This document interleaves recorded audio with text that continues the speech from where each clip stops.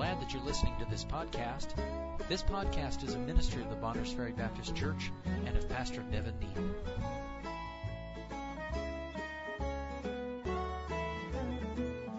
John chapter 7, and we've referenced this verse so many times. It's a very important verse in our Bibles. I've underlined it in mine and put a giant star beside it. I don't often put stars besides verses in my Bible. There are certain issues that are very active and alive in our culture, so this verse is very helpful to me. John chapter 7, let me just put this verse in context. In this verse, Jesus has gone up to the feast after his brethren, and there are people having all kinds of ideas about him. They're saying he's not the Christ because we know whence he has come. He is not the Christ because this man is not from Bethlehem. Will not Christ be born in Bethlehem? So the people here are making a number of judgments about him based on appearance. Just based on the way things seemed to be. And I don't mean simply physical appearance, but how many of you know the way things appear to be is not often the way they are? Don't lose me here tonight. The way things appear to be are often not the way they are. We need to look beyond appearances, the way things hit our fleshly eye, and know the truth of things. It is very easy to assume things rather than dig down to the truth and find out what the truth is. And so many wrong judgments were being made concerning Christ because people made assumptions based on what they could see. So again, you had people there thinking he is not the Christ because he wasn't born in Bethlehem. He was. They didn't take the time to find out the truth. And so Jesus says this verse in the midst of that context. He says, "Judge not according to the appearance, but judge righteous judgment." Judge not according to the appearance, but judge righteous judgment. One of the things that I noticed after moving to this part of the country, and I had seen it before, but it would be the way that the LDS religion presents itself. How many have noticed how neat and tidy and clean that religion presents itself? Whitewashed buildings, beautiful structures that look like churches. Even recently, they changed their spires to steeples. Anybody know what I'm talking about? Now, they did not put a cross on the steeple. They don't believe in doing such a thing. If you drive by an LDS building on a Sunday morning, it looks like the perfect picture of a Christian church. People walking in nicely dressed with black books under their arms. And if you were just watching, you'd say, "Wow, there's a bunch of good Christians. They dress nice. They look nice. They have these nice families." But the fact is, they believe a false gospel. That religion has the spirit of Antichrist. And if you're judging merely by appearance, you'd say, "I want to be part of that." I can step a little bit further. There are those in our community with very conservative values, and that's reflected in a lot that they do. We might say, "Well, those are good Christian people," but many of them believe that you are working your way to heaven. They have a false gospel. And yet, they are confident that they are Christian because of the way their appearance is in the community. I remember a business in Knoxville, Tennessee called Image Matters. Image Matters, meaning what you look like to the community is what is really important. You know what really matters? Honesty matters. Let me ask you this. If a company is honest, will that be reflected in their image? Well, of course it will. But can a dishonest company shield who they really are by an image? So, for instance, if I were a crooked car dealer, I'd call myself Honest John's. Because it's on my sign, I'm honest. Surely you'll trust me, right?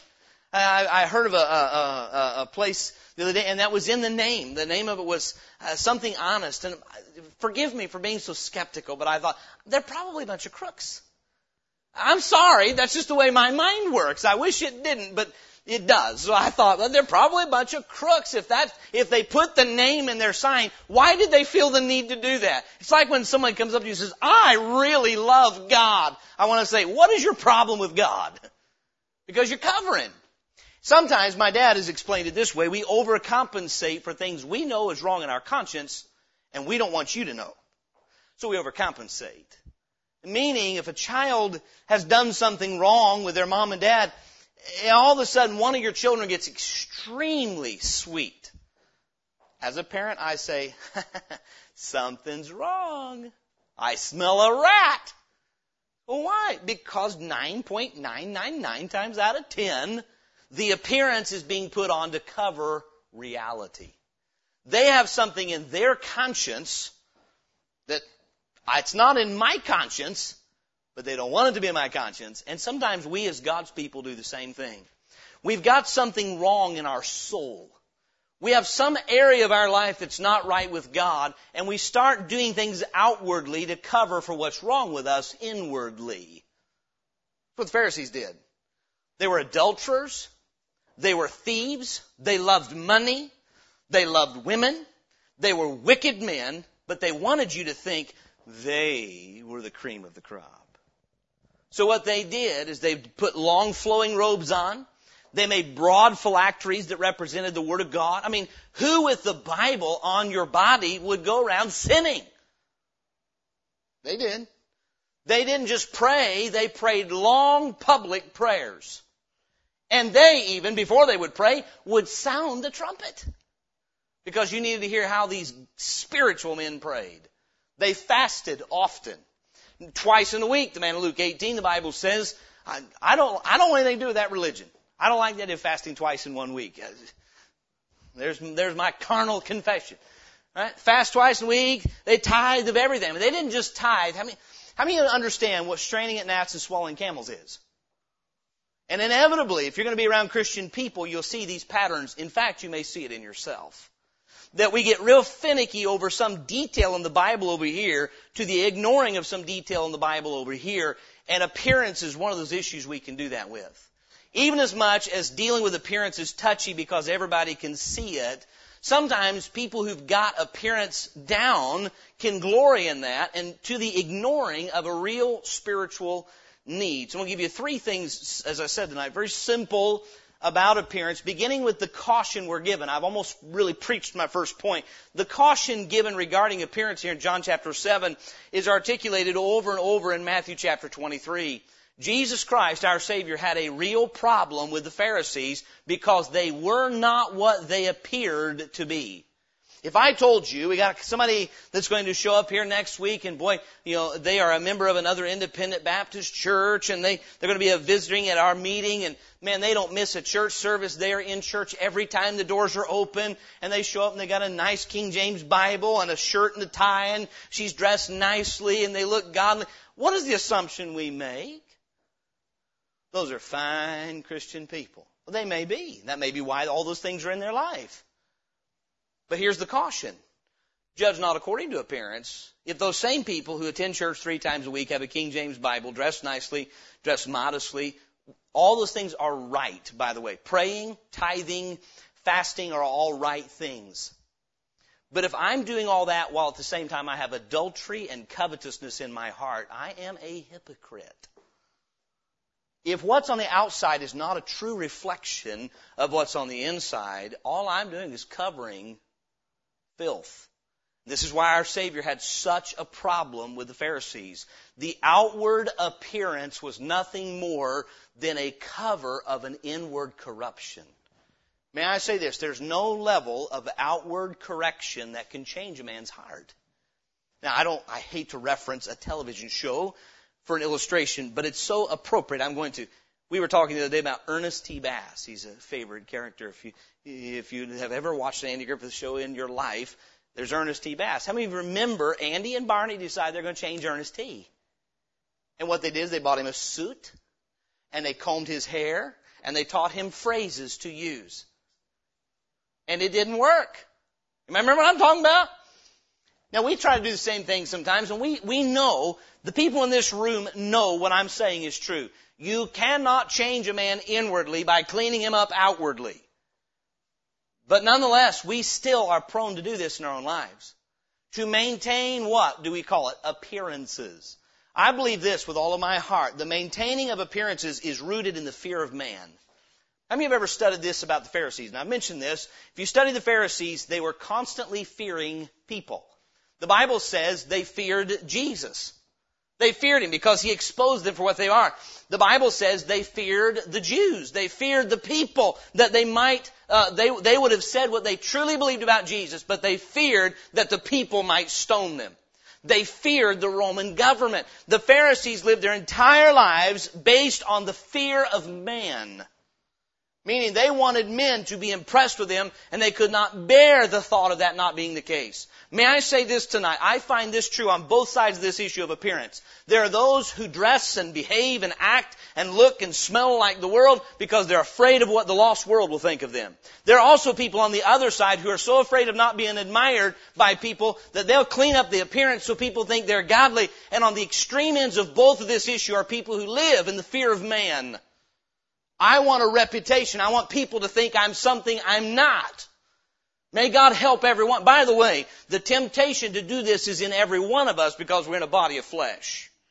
To want the admiration. Sometimes what happens is we just shift who we want to admire us. Before we got saved, we wanted the world to admire us. When we first got saved, we wanted the world to think we were one of them. Now we want Christian people to admire us. Listen, we do not live for the admiration and applause of men.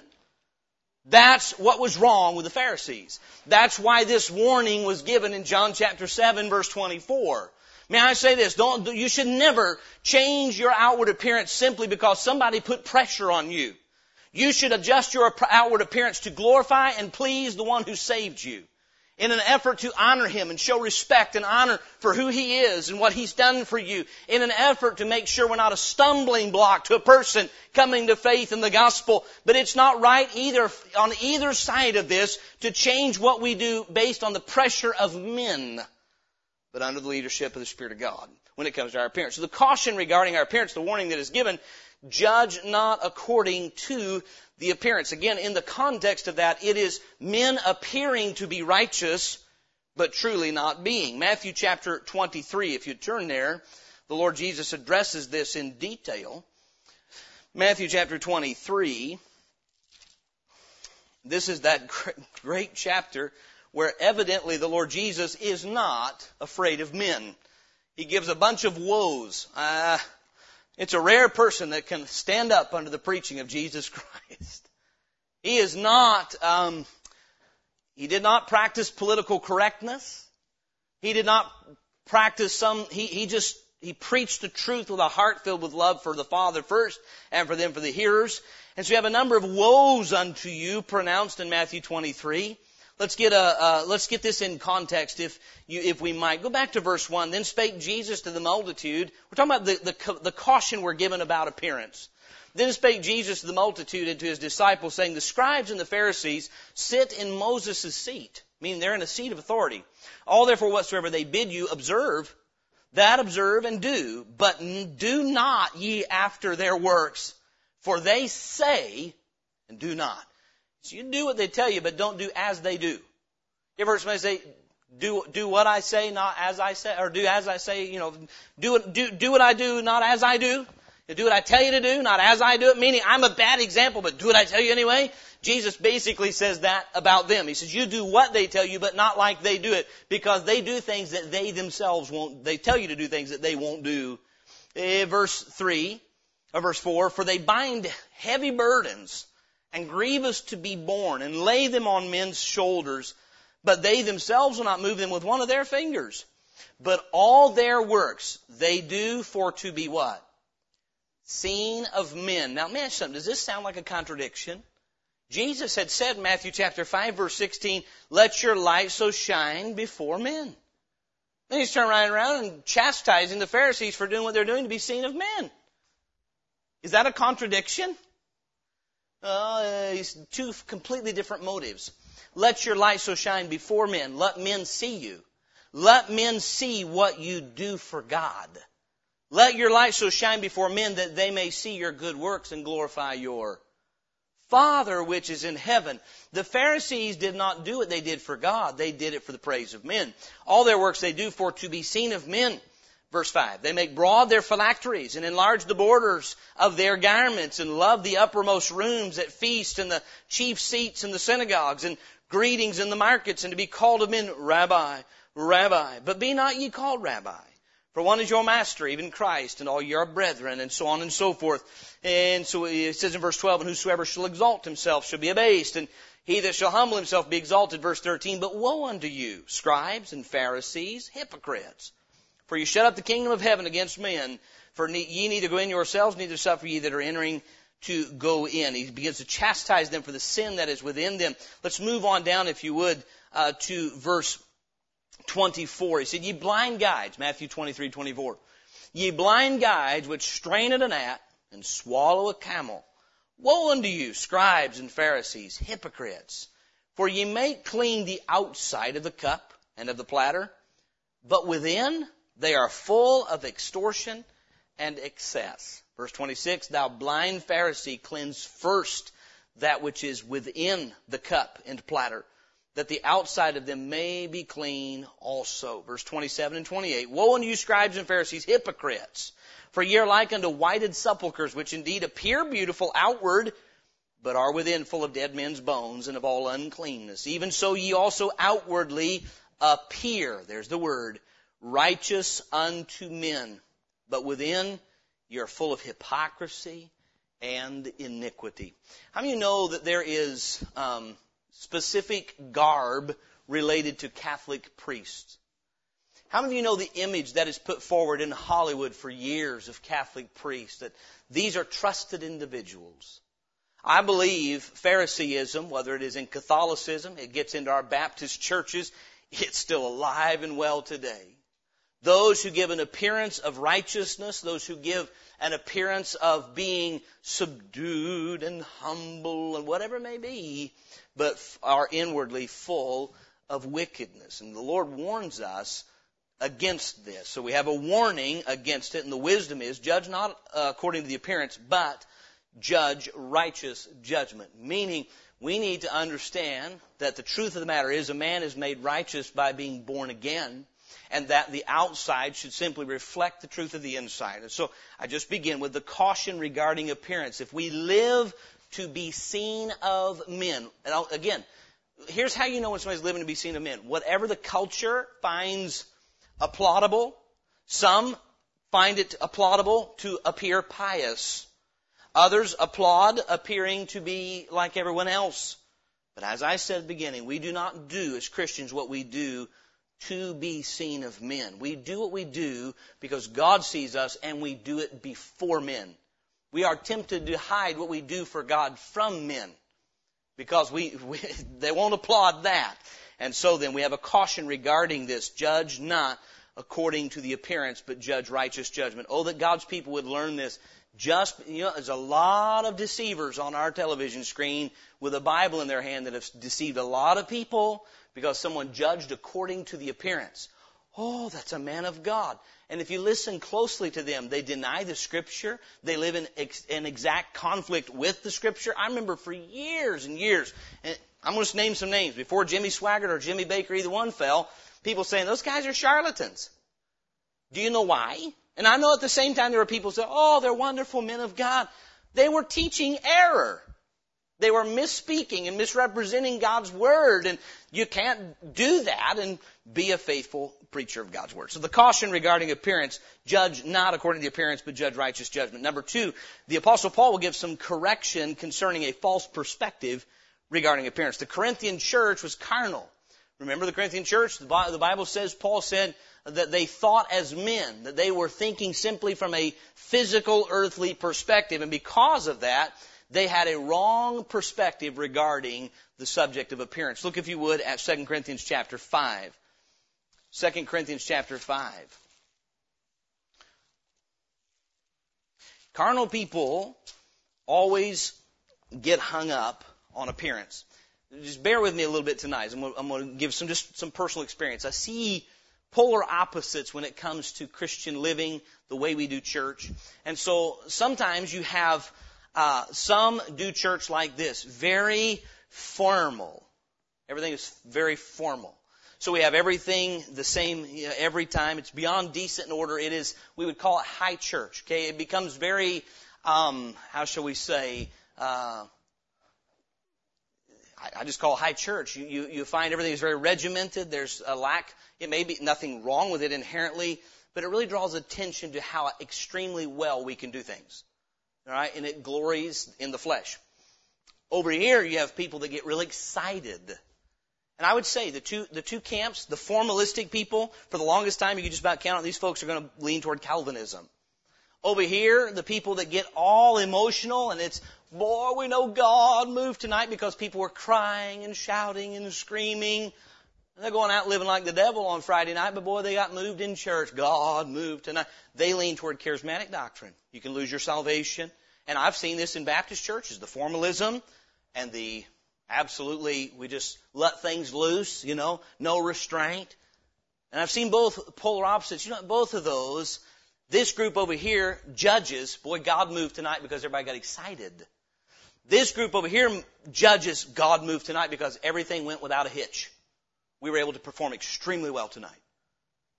And the truth is, God didn't move in either one of them. This was flesh. This was flesh. When God moves, things are done God's way. You with me? Do you realize you can sit through a preaching service and I have, where the preacher doesn't get much beyond a whisper and God can move because he's faithful to the Word of God. And you can sit in a church service where you're nervous because the preacher has such a steep accent you can barely understand him, and he is shouting and spitting and carrying on and saying things you'd never say, but he's faithful to the Word of God and God moved. You and I need to quit getting hung up, if we do, on style. If the style is ungodly, throw it out with last week's garbage. But if it's not, and it's true, and it's the Word of God, take it. You with me tonight? My point is this, we all need cautioned against judging or glorying in appearance, meaning there are certain appearances that might appeal to this crowd and certain appearances that might appeal to this crowd, and it's not about appearance, it needs to be about substance. In 2 Corinthians 5, Paul had mentioned that whether we be sober, if you would, let's look back here at verse 12. For we commend not ourselves again unto you, but give you occasion to glory on our behalf, that ye may have somewhat to answer them which what? Glory in appearance and not in heart, meaning they look like they are the perfect Christian. They may not be, but it looks the way we think it should. They have a good demeanor. May I say this? In an American culture, we are very much like the Corinthian culture. It is a business culture, and so we often see something that's nice. It's appealing to the eye. It's appealing to us in some way. We think that's good. Maybe, maybe not. How many have ever had to endure a preacher who was very rough in speech, meaning he was not eloquent, he couldn't link words together real well, butchered the English language, and if we're not careful, you know what we do with a guy like that? Say, he does not have the touch of God on him, he's uneducated. D.L. Moody, he caught that all the time. There are people that would not cross the street to hear D.L. Moody preach because of how he mishandled the English language. I don't think anybody informed God that if you weren't good in English grammar, God couldn't use you. Because God used the man to turn the world upside down. And I believe for one reason, D.L. Moody had a heart that loved God. D.L. Moody was not of my stripe in some ways, but if you hear his testimony, the man believed that book was true, and he loved the God who wrote it, and he said, I'm just going to go preach what God said, and God used him in spite of his weaknesses. He was mocked for different things about his appearance. The Apostle Paul apparently says of himself that he is rough in speech. Not what was said about Apollos, who was an orator. But God used Paul and Apollos in Corinth both. One an orator, one rough in speech. And God used them both, meaning their appearance was very different. Their outward appearance, their deportment was very different, but they both had a heart for the Word of God. When Apollos was challenged with false doctrine, he changed. Aquila and Priscilla, Acts chapter 17, challenged him with some things he had wrong. All he knew was John's baptism. They took him aside, showed him the way of God more perfectly, and he corrected, and God continued to use him. He had a good appearance, an eloquent speech. But the point was this, as Paul goes on to say in 2 Corinthians 5:13, for whether we be beside ourselves, it is to God. Or whether we be sober, it is for your cause. For the love of Christ constraineth us. Because we thus judge that if one died for all, then we're all dead. Why does he mention in verse 13, whether we be beside ourselves or whether we be sober? That has to do with appearance. He said, there are those that glory in appearance, and I'm writing so you might know my heart for the Lord, not how I appear, whether I'm worked up or I'm calm. Either way, it's for the Lord Jesus Christ, and it's for your cause. My heart is for God. My heart is for you. And if we're not careful, we begin to judge. How many of you, do you think possibly in your life you missed something God had for you in a message because we got hung up on appearance? It didn't look right, didn't sound right, didn't feel right to what was meant. If it's not lining up with the Bible, reject it. But if it is, receive it. And so then he's reproving the Corinthians. He says, I'm going to correct something. So I'm going to write some things to you so that you may have an answer for those who glory. What did they do in appearance? They gloried in appearance. I believe this carnal thinking has crept into our Christian circles, crept into our Baptist churches. What happens is we put our stock in what somebody looks like on paper rather than what they are in their heart. And I believe God delights in using people whose heart is perfect toward Him. I believe that because the Bible says it. Let me ask you this. If I said we have a young man, God's going to bring him into this ministry. He's just finished his master's degree in Bible college. He was saved at a young age. He's been training in church. He's served in church. And he just completed his master's degree in Bible college. What would be our natural assumption? What a godly man. Now, having those things doesn't mean he's not a godly man. But how many of us know godliness is not determined by those things on paper? Godliness is determined by the heart of someone toward the Lord.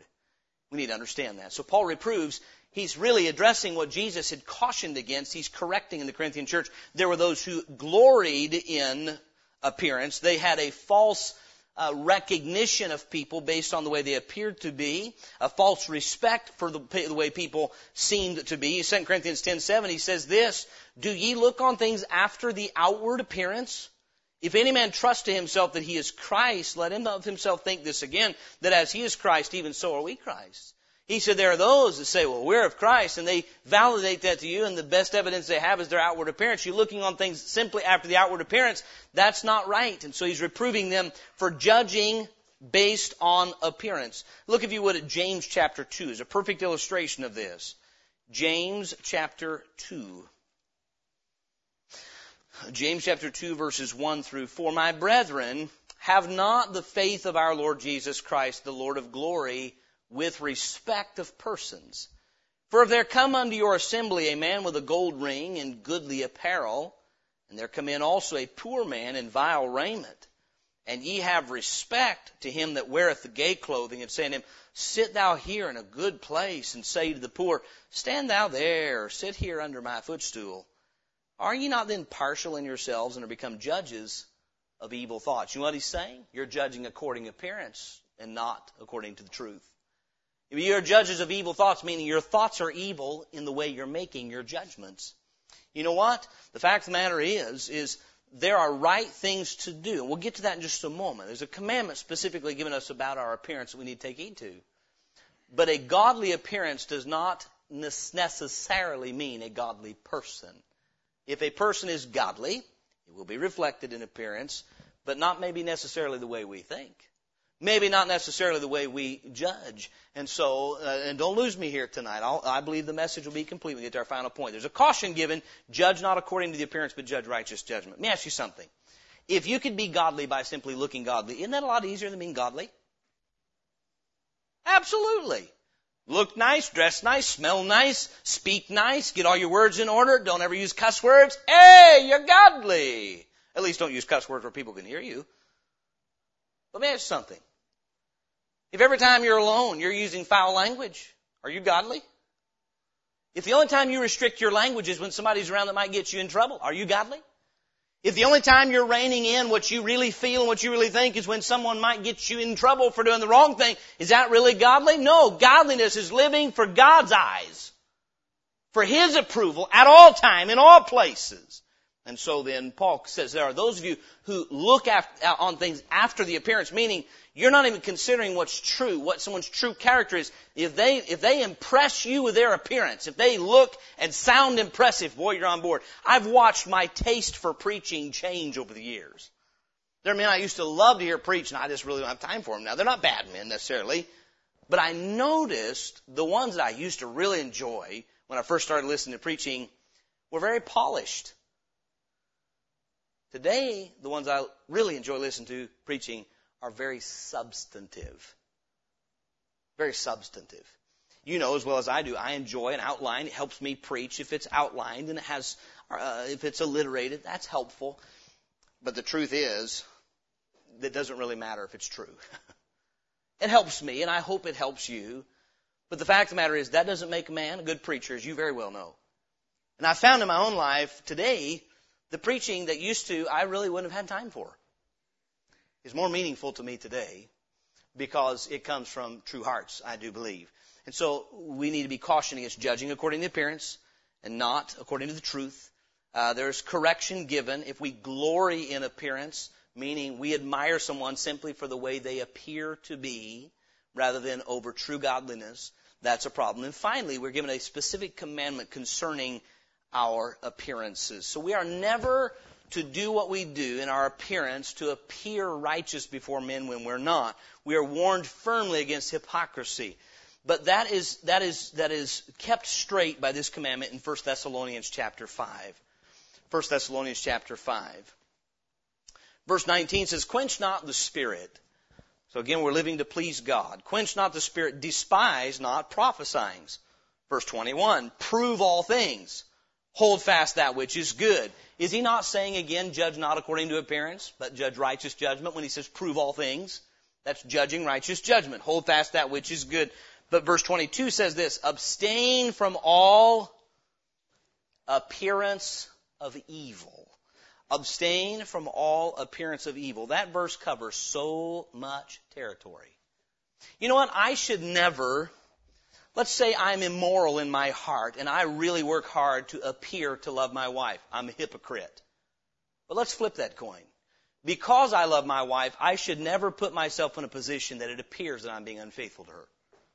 Adultery is evil, and we should not even give that appearance. If it looks like adultery, stay away from it. You know how you can stay away from committing adultery? Don't even do what appears like adultery. Stay clear. I believe this. We know that drunkenness is evil. Then why mess around with anything that even looks like it? Why make jokes of it? Why make light of it? Abstain from all appearance of evil. We know that sodomy and lesbianism is evil. Then why should we even cross-dress in any way? It appears evil. You with me? We know that, let me put it this way. I have said this, use this illustration. I come in with studs in both ears. We know that multiple piercings is symbolic of idolatry. It has been for eons. So Christians should not do it. Why? Because it appears evil. Tattoos are synonymous with heathenism. Then it doesn't matter if it says some Bible verse. It appears evil. Abstain from all appearance of evil. If it looks wrong, the Christian is supposed to stay away from it. We are not to appear righteous to cover evil, but may I say this, that is not permission to appear evil. Abstain from all, what? Appearance of evil. God says, I not only don't want you doing evil, I don't want you doing things that look like you're doing evil. Why? So people go, you're righteous. No. Because we love God, and God never is okay with evil. God is a God of righteousness. And nothing in our lives should tell someone else it's okay to be evil. I don't believe that Christians ought to wear advertisements for sinful things. I believe it's a sin for a Christian to wear a t-shirt with a marijuana leaf on it. So why? What are they doing wrong? They're promoting evil. We don't not wear marijuana symbols on our t-shirts. Listen, I remember driving a bus. It was against the rule 10 years ago for a person to get on the bus with a marijuana plant on their person. I had a young man get on my bus when he had a marijuana belt buckle on. I turned him in and he was reproved for it. Why? They knew what he was promoting. That's in the public school system. Now, can't Christians get that right? How many people today are doing things like this and crying, liberty? That's not liberty. It's sin.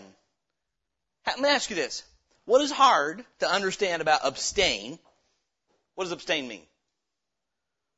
Stay away from. Don't mess around with. Don't touch it. Abstain from all appearance of evil. If you know in your conscience that something is evil, we shouldn't even do anything near it. Anything that looks like it. I believe this verse is so helpful in determining, should I do that or should I not? Would it cost you possibly your Christian testimony if you did? If people knew you were doing something or appearing a certain way, would it make someone think, man, I'm not sure what kind of person they are. I got news for you. If next week I started growing my hair out, and over the next year I grew it down on my shoulders, what little bit I have, it'd have to be a mullet, got me some earrings and a big old scraggly beard, and changed my appearance, it would cause so much confusion. If I said, nothing's changed. I'm going to preach the same doctrine. We're going to have the same standards of worship and service for God. But all things to all men, you know. I am in North Idaho. I want to fit in. I need a ponytail and a beard. And a tattoo. Does anybody think that'd be a little confusing? Now, I could justify it using my Bible, as many do. But you know what I'm not doing? I'm identifying with a crowd that identifies with evil. You know, I've said this. You can fault me for this. There's good brethren who do this. I've seen some good brethren. They go out and buy a Harley, and they grow them a motorcycle rider beard, and they're good men. But I say, that's confusing, brother. That confuses me. How many of you know a Harley-Davidson lifestyle is generally evil? And I'm just going to tell you where I stand. I think as people of God, just stay away from that. Don't make people wonder if you're running around on Friday nights.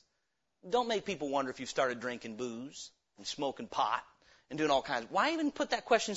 Should we not be distinctively living for God? Should not our appearance match what we stand for? Here's what the thing is. You and I can clean up outwardly and say, I'm going to make everyone think that I'm a Christian by the way I look. That's wicked. There's another side of that says, you know what, something may be evil, but I have liberty. True, but God said abstain from all appearance of evil. Does this make sense tonight? We're not to glory in appearance. We're not to appear for the praise of men a certain way. We're not to do what we do to be seen of men. But we're also not to do things that will cause men to advocate evil.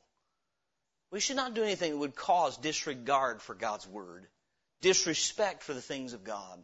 We ought to appear and conduct ourselves in such a way that it is a testimony to the faithfulness and goodness of God, not a discredit. Either through glorying in appearance, judging according to appearance, or through our appearance, advocating or promoting evil. And so tonight, these things on appearance, as we continue, I want things to be clear. As we teach about the appearance of the Christian, you can change your appearance, but if you don't change your heart, we're just a hypocrite. That's all there is to it. But on the flip side of that, if you truly do have a right heart, reflect it in your life by abstaining from all appearance of evil. I've said it in this best way I can understand it. You can cover inward sin by outward righteousness. But you cannot conceal inward righteousness by outward sin. What's inside of you, if you're godly on the inside, then it'll show up on the outside by living a life that is for the eyes of the Lord and not for the eyes of men.